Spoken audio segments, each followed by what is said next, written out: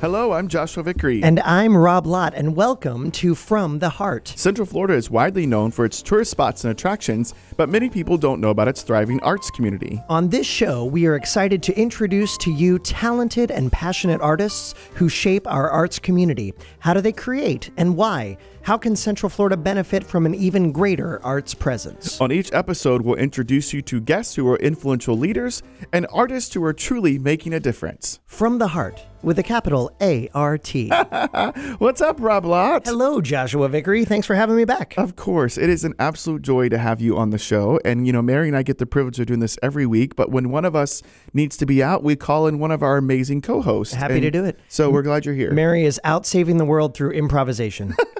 Every time you're here, she's saving the world doing something. Out of that, Mary, she's always got her cape on. Well, she always says about you, Joshua couldn't be here. He is out saving the world through arts. And so I figure, she should have some of the same accolades. She is out saving the world through improvisation and storytelling. I totally agree. So, Rob, what's new? What's good? What did you see in the arts community? You know what? I had a great week in the arts community here in Central Florida. I will say a lot of it came into our Central Florida community arts community rather. I saw the new Cirque show, new to us, the Cirque du Soleil show that is right in our backyard there at the Florida Mall. I believe it's called Luzio. Luzio. Luzio. Oh, cool. So yeah, I believe that's how you say that. Luzio.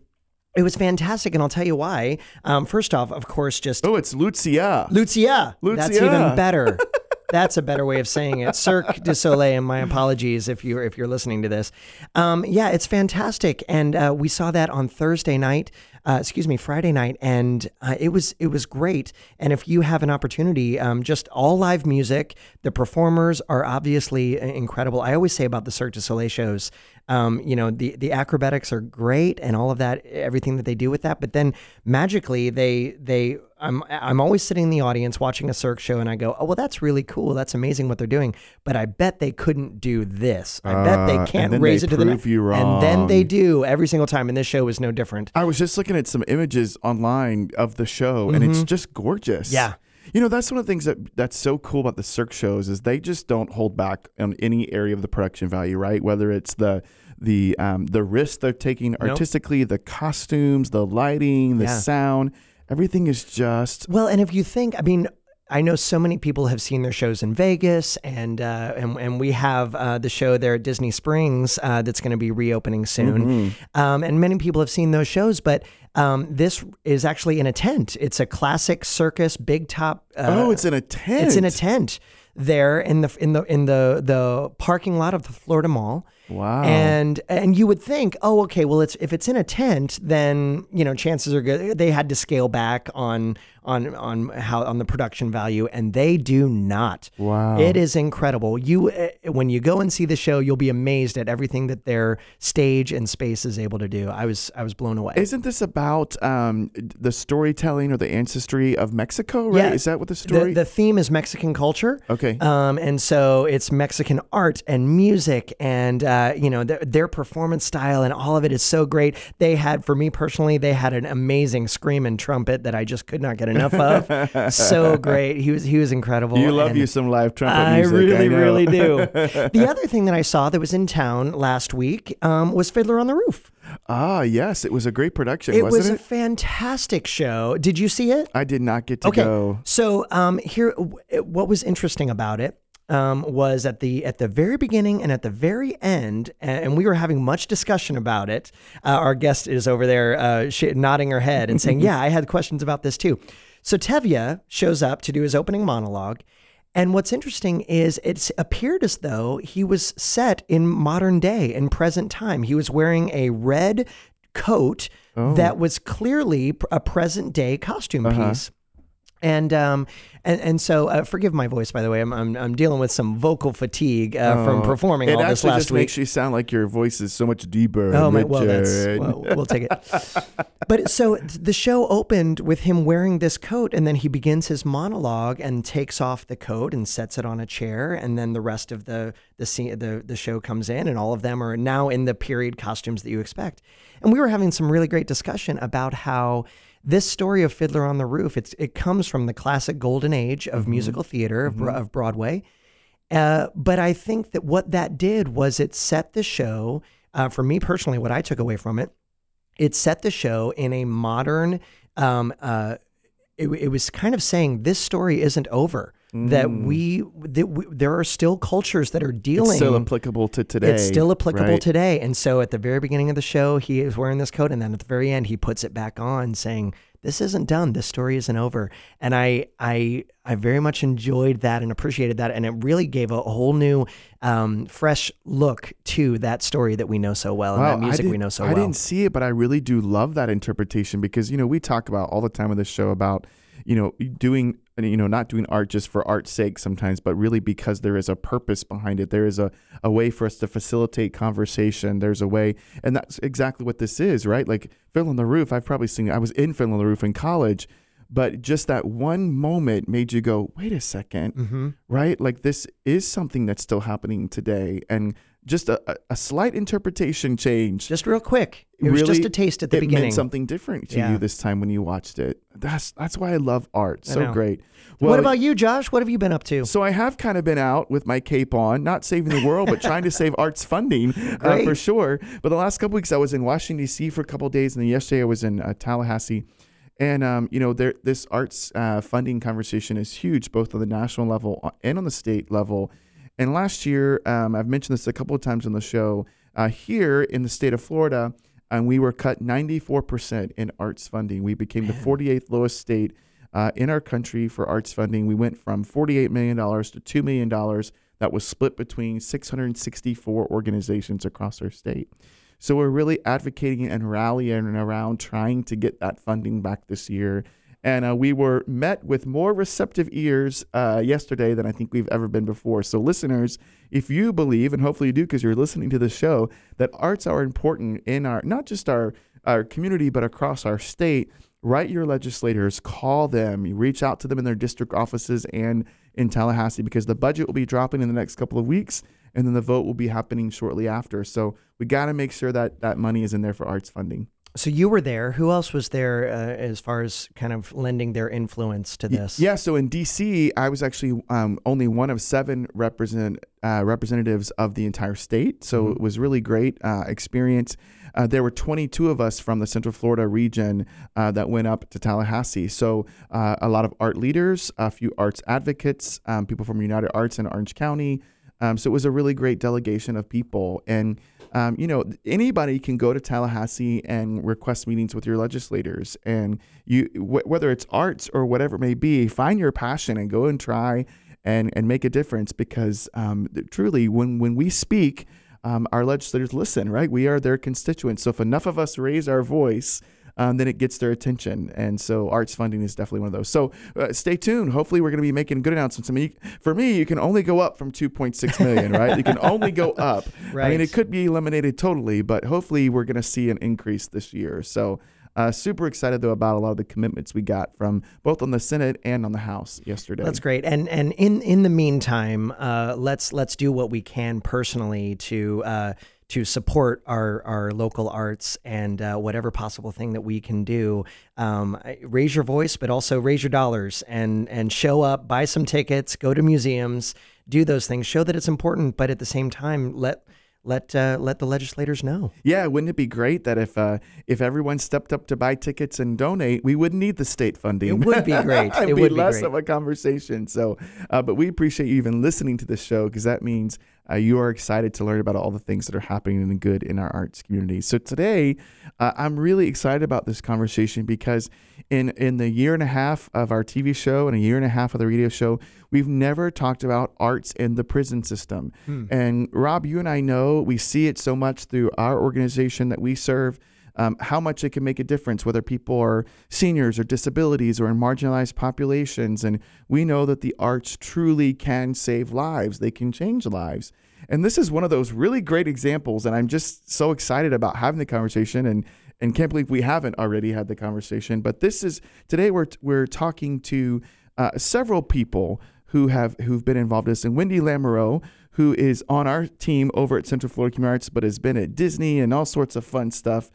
She's here to begin the conversation. So welcome, Wendy. Well, thank you. We're glad you're here. Like Rob there, I'm dealing with a lower voice. Yes, but you also said you were in radio at some point, so you know how to get the radio voice going. Yes. It's like yes. Well, I was going to say Delilah, but I don't know if I can. Is that the wrong station? No, I think we're okay. We're okay. We got the thumbs okay. up. Producer Yeah, we're okay. Tom says we're okay. Yeah. I can promote Delilah. Okay, very good. So Wendy, you are a master teaching artist. You work with a lot of different populations. Yes, I do. You work in a lot of underserved populations.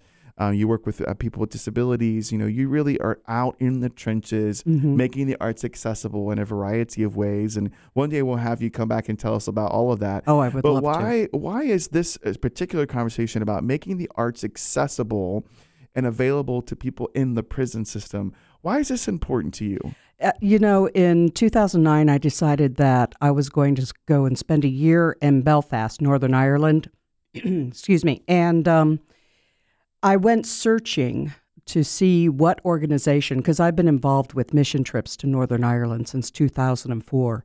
And I went Why to Northern Ireland? So we can go all the way back to when I was a student at the Shakespeare Institute living in England. And the Good Friday Peace Accord was being dealt with at that time by Bill Clinton and a lot of our upper politicians trying to help them broker a peace deal. And I watched this on the BBC News every night. I mean, there's nothing like learning about the rest of the world by visiting another country. Wow. We have a tendency to be very insular here in the United States and not pay attention to what's going on. So it just broke my heart watching these people deal with the troubles they were dealing with, seeing news stories of children being yelled at and having rocks thrown at them as they're trying to get to school. That just broke my heart. So when I came back from England at the end of 99, I got involved with our outreach program at St. Luke's United Methodist Church. We had a program going on with another minister whose church was right on the peace line. So he was at what we call the interface, Catholic across the street, Protestant where he was. So I started going over there just to find out what was going on and how I could help. So my heart has been there for quite a while. So in 2009, I went over, I had lost my job, and I went to see what can I do now to reinvent myself and to make a difference. And I discovered the Educational Shakespeare Company, or as we call it, ESC. Well, tell us a little bit about that first. What that's an institute where you're going to learn more about Shakespeare? Or? The Educational Shakespeare Company is a nonprofit out of Belfast, and they work with the marginalized community. They've gone in and worked with prisoners in prison. They went into Maghaberry Prison outside of Belfast and rewrote Macbeth and set it inside of a prison, and the prisoners themselves actually rewrote the script. Wow. And they filmed it when it was able to be released, because they had to wait a certain number of years before it could be released within the United Kingdom because of some of the prisoners and the term limits that they were having over there at the time, because some of the prisoners had been political prisoners. Okay. So when it was released, it got a lot of accolades, a lot of awards, and brought attention to how Shakespeare can be used within prison, and then from there, arts programs. I had the opportunity to go as a missionary through my church, so I was supported through St. Luke's, to be over there for a year and work with them. And I got to work with these ex-prisoners just coming out and how they were trying to readjust to life. And if they hadn't had some sort of prison experience inside, some sort of arts experience inside, then they had a harder time adjusting to the outside world. The gentleman that I got to work with during the second 6 months of my time over there were sent to the ESC programs by the Northern Irish Probation Board. And they had to go through these programs. They had to go through classes with Tom, the founder of ESC. They learned how to deal with their emotions. They did Augustus Boal exercises. Augustus Boal is the father of theater of oppression. They learn trust, they learn sharing, and then they get to the point where they write their own stories and put them on film. All right, we're just getting this conversation going. And one of the things I want to know when we come back, Wendy, is why Shakespeare, right? Like, you hear that a lot, Shakespeare being used in these types of situations. I want to know why. So join us back here on Magic 107.7 FM from the heart.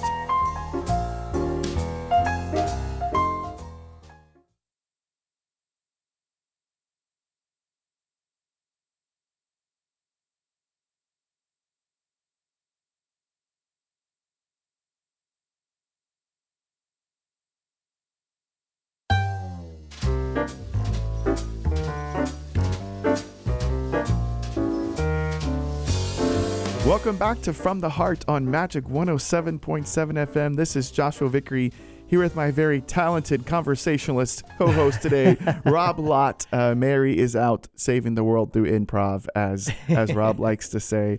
And today we're having a really cool conversation, something we haven't talked about on this show before, and that is using the arts to reach people through the prison system and to reach people through the penitentiaries, as you had said earlier, Wendy.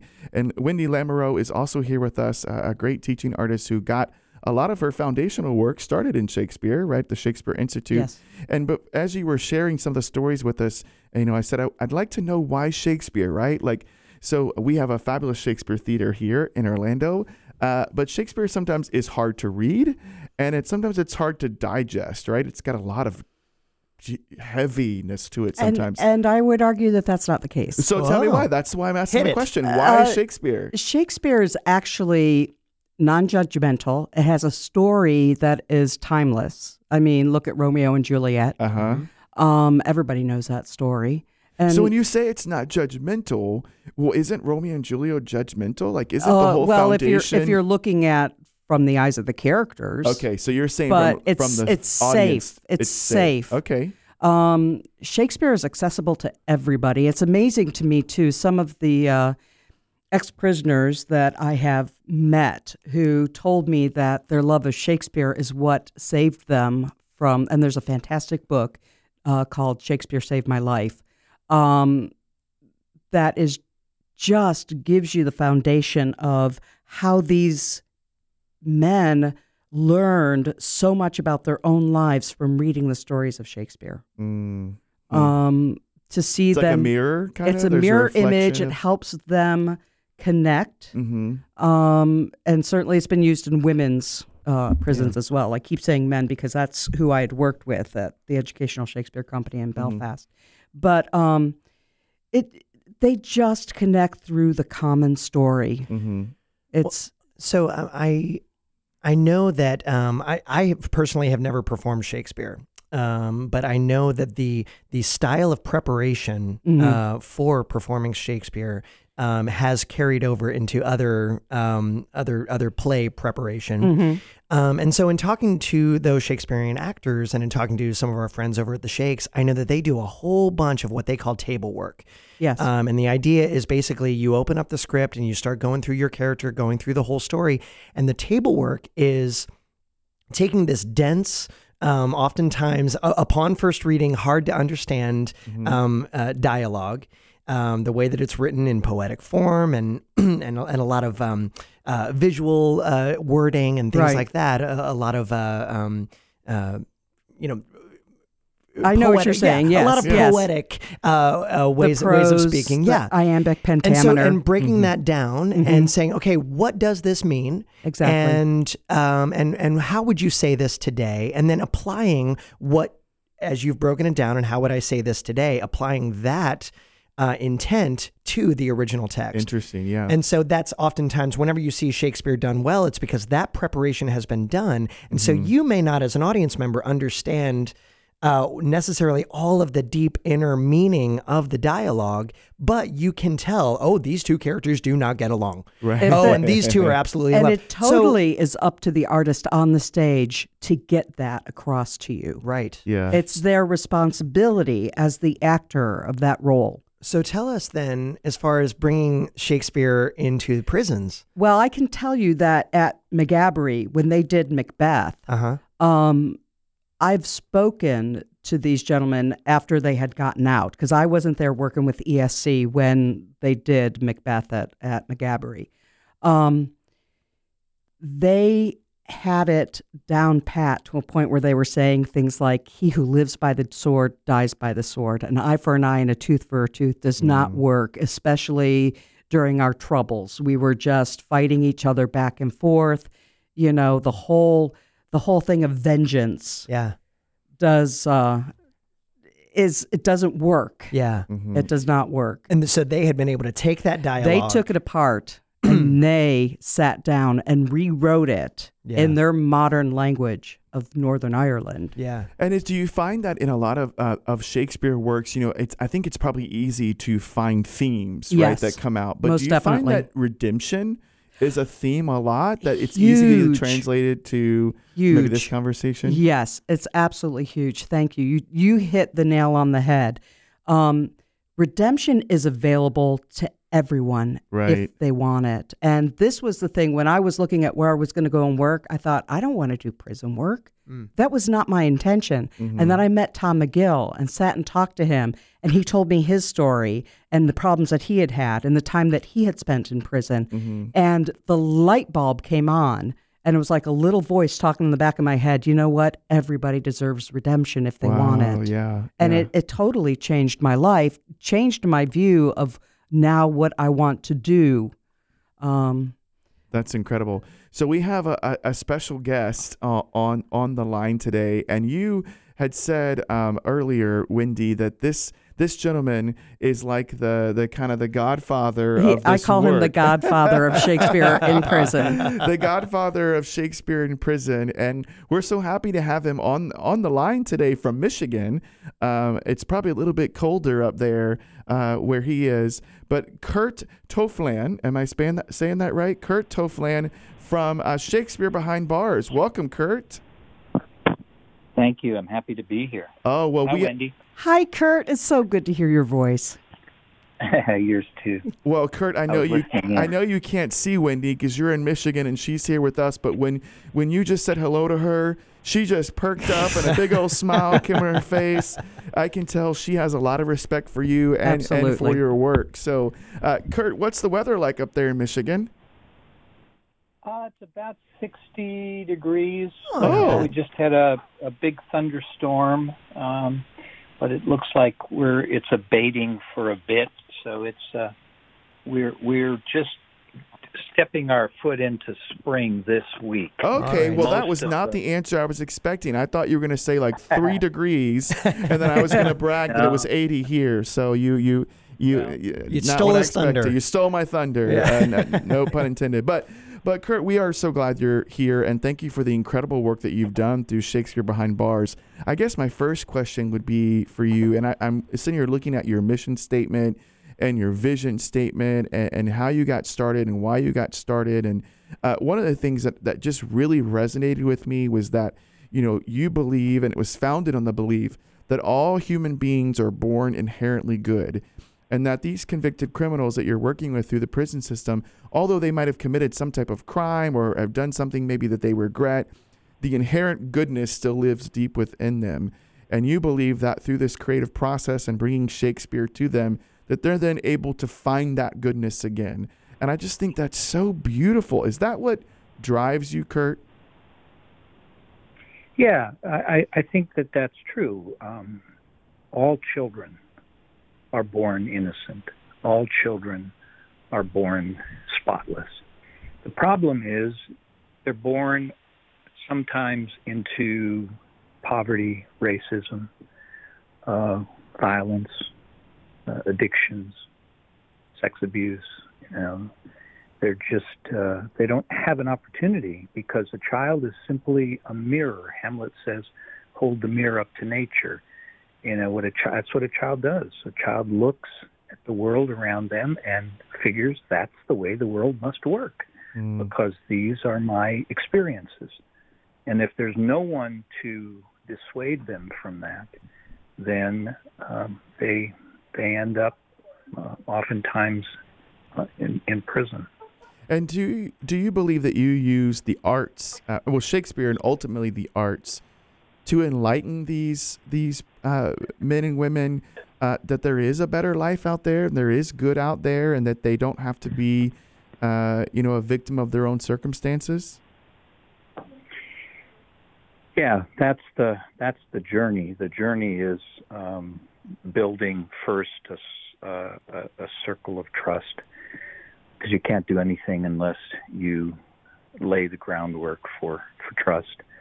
And then I use art, theater, the collected works of William Shakespeare, and original writing, because all of the guys, everyone that I work with in a circle journals, they can share from that journal if they choose to get at what it means to be a human being.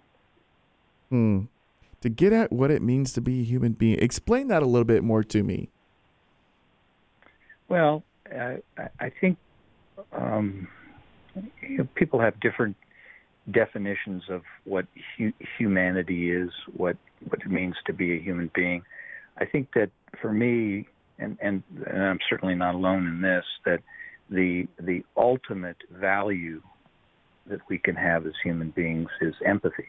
And my journey has been not to fix anybody, but to fix myself. And when you fix yourself in the circle, then you offer the opportunity for non-judgment, unconditional love, confidentiality.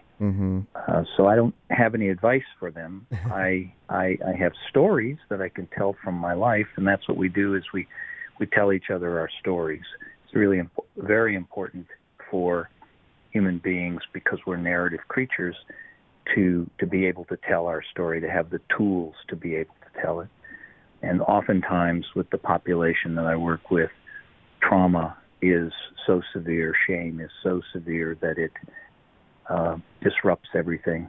You don't have language for the trauma that you've experienced. If you don't have language for the trauma that you've inflicted, then it'll never heal. There's lots of ways that individuals, human beings, try to ameliorate that through addictions, but it doesn't work. You have to be able to articulate the trauma and shame that you have experienced and understand it, come to know that is what drove you, and once you comprehend that, then you have the option of doing it again or not doing it again. My hope is that when you reflect, you realize the pain that you've caused, and you don't want to do that again.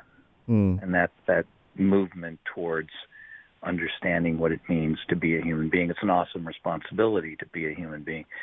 We don't always do very well with that. It is an awesome responsibility. I love that you just said that, right, Rob? It is an awesome responsibility. One of the lessons that I tried to learn, and I have a long way to go as a human being, but one of the lessons I tried to learn early as a young adult is the difference between sympathy and empathy. And I think you're right. I think one of the greatest characteristics we can have as a human being is to be empathetic. Yeah. And there's one thing to have sympathy for someone, right? For me to feel for you about the things that you're going through.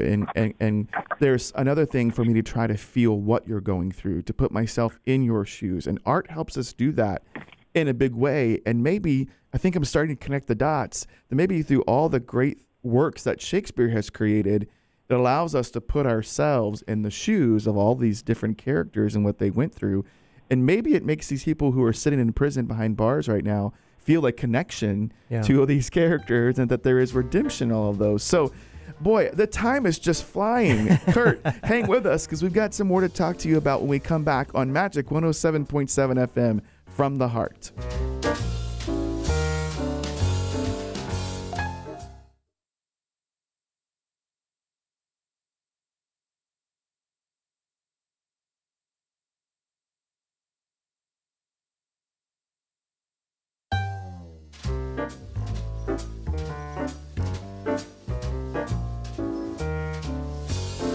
Welcome back to From the Heart. My name is Rob Lott, and I am in for Mary Thompson Hunt.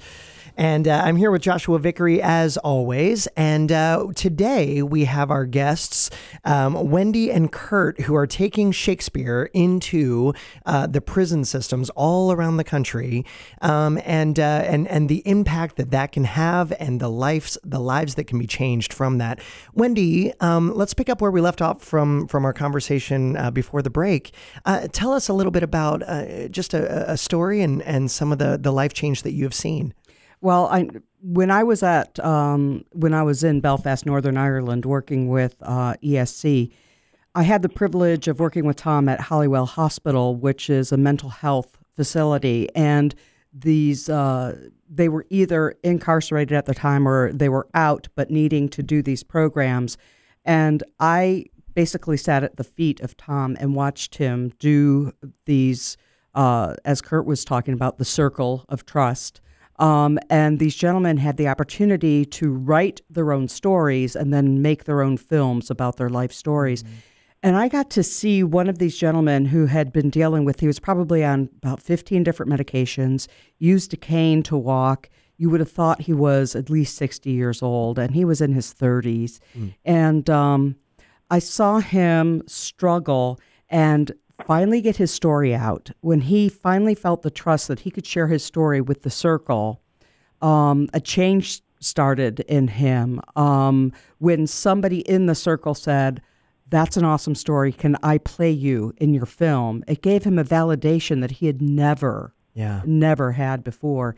Within the time of the few months where his story was told, it was put on film, he started coming off the different drugs that he had been on. Mm-hmm. He became a whole person again, and he didn't need his cane.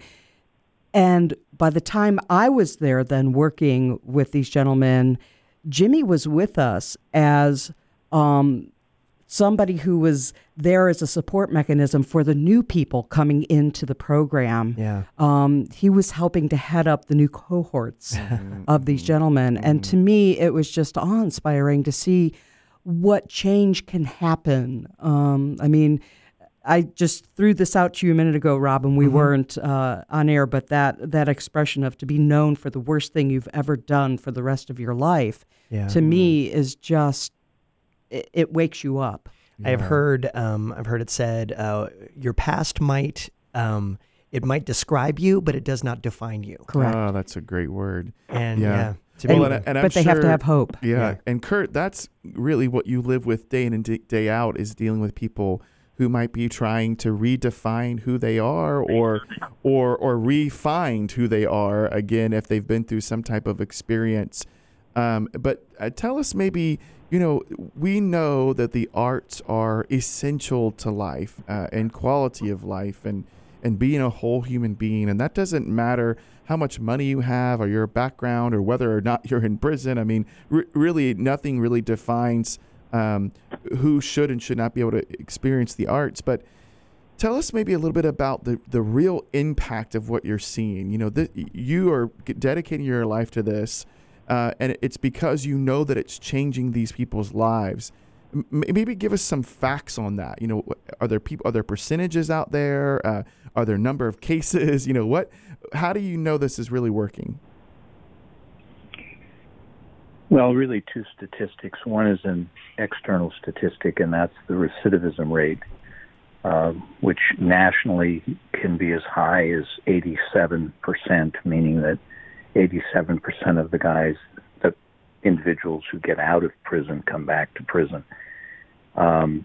We track our recidivism rate with our oldest program, which is in Kentucky, 24 years. This is its 24th year. And we have and we don't use smoke and mirrors. A lot of states will say if you've been out for 2 years or 3 years, commit a crime, get convicted, sent back to prison. They don't call it recidivism. The reason that they don't is it's just smoke and mirrors. They don't want you to know how bad, the public to know how bad the recidivism rate is. Our prison system is a failure, other than it keeps them locked up. And if we're going to continue to lock them up and never let them out, then it will just keep building prisons. Our recidivism rate with no smoke and mirrors is 6%. 6 guys out of 100 have come back to prison. Wow. None of them for violent crimes, and almost all of those guys are back out of prison again. Let me just make sure I understand this and that our listeners understand this. You're saying that the national average is 87% of people who go to prison for some type of heinous crime are back in prison at some point again. But you're saying once they've been gone through the program, the Shakespeare Behind Bars program, then it drops to 6%? Yeah, that's what our statistic is. What? So we need to make sure that Yes. this is in every prison across America, right? Yeah. And I say that in not a joking way. And I believe you 100% because I see it in different settings outside of prison. But what is it that you think is holding us back from being able to offer this in these settings across our country? Well, too many people make too much money on the backs of prisons. We're getting real now. It's our capitalistic nature. One of the strengths of America is capitalism, and one of the great weaknesses of America is capitalism, because how much money is enough, which is something that we continue to wrestle with. Mm-hmm. There's just too much money being made on the backs of prisons. So I think that I know in my now home state of Michigan that both sides of the aisle came together when they realized that we were spending about almost 25% of our general operating budget every year on prisons, $2 billion a year. And that everything else was suffering. Roads were suffering, and school education was suffering. And so it really brought the two sides of the aisles together to say, well, what can we do? And slowly but surely we've been making some reforms and making some headway. So it's going to take a tenacious nature to get to that.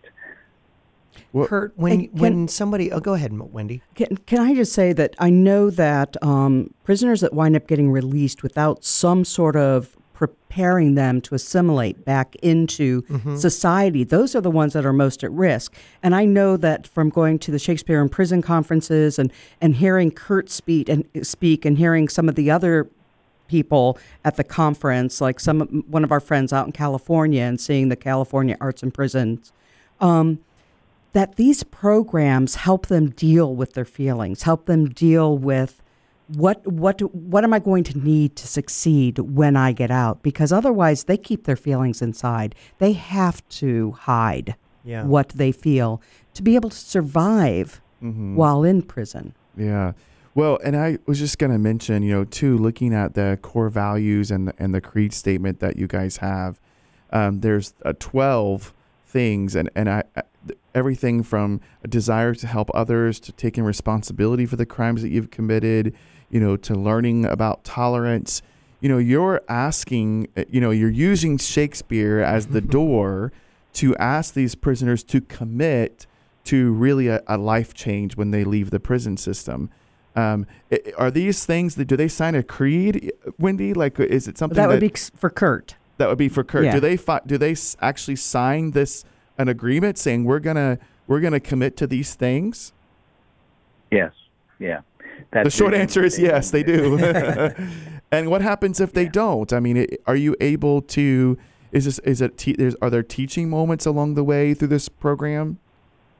Yeah, every circle that I start, we begin with forming what our core values for that circle are going to be. They're never the same. They some of the same, but they each get to put one core value into the center of the circle.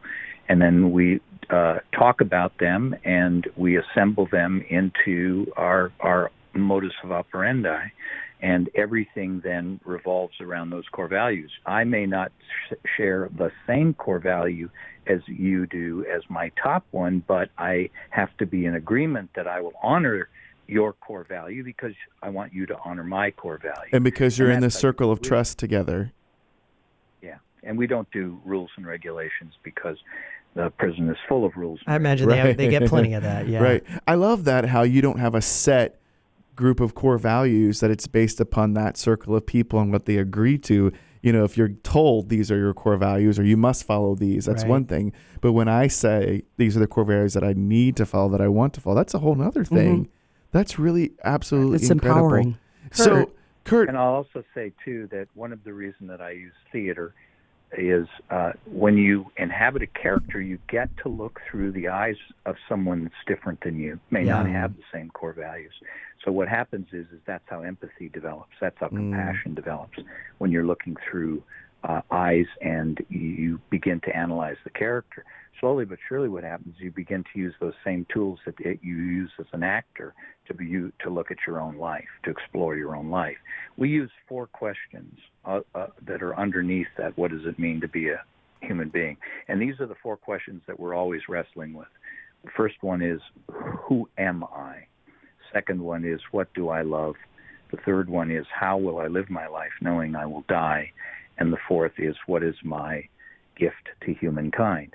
So that takes you literally from birth, from consciousness, all the way through till death. Can you say those one more time? Go back, Kurt.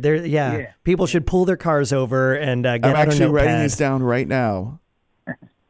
Say it again. One goes back all the way to Aristotle, who said, "Know thyself." So the first one is, who am I?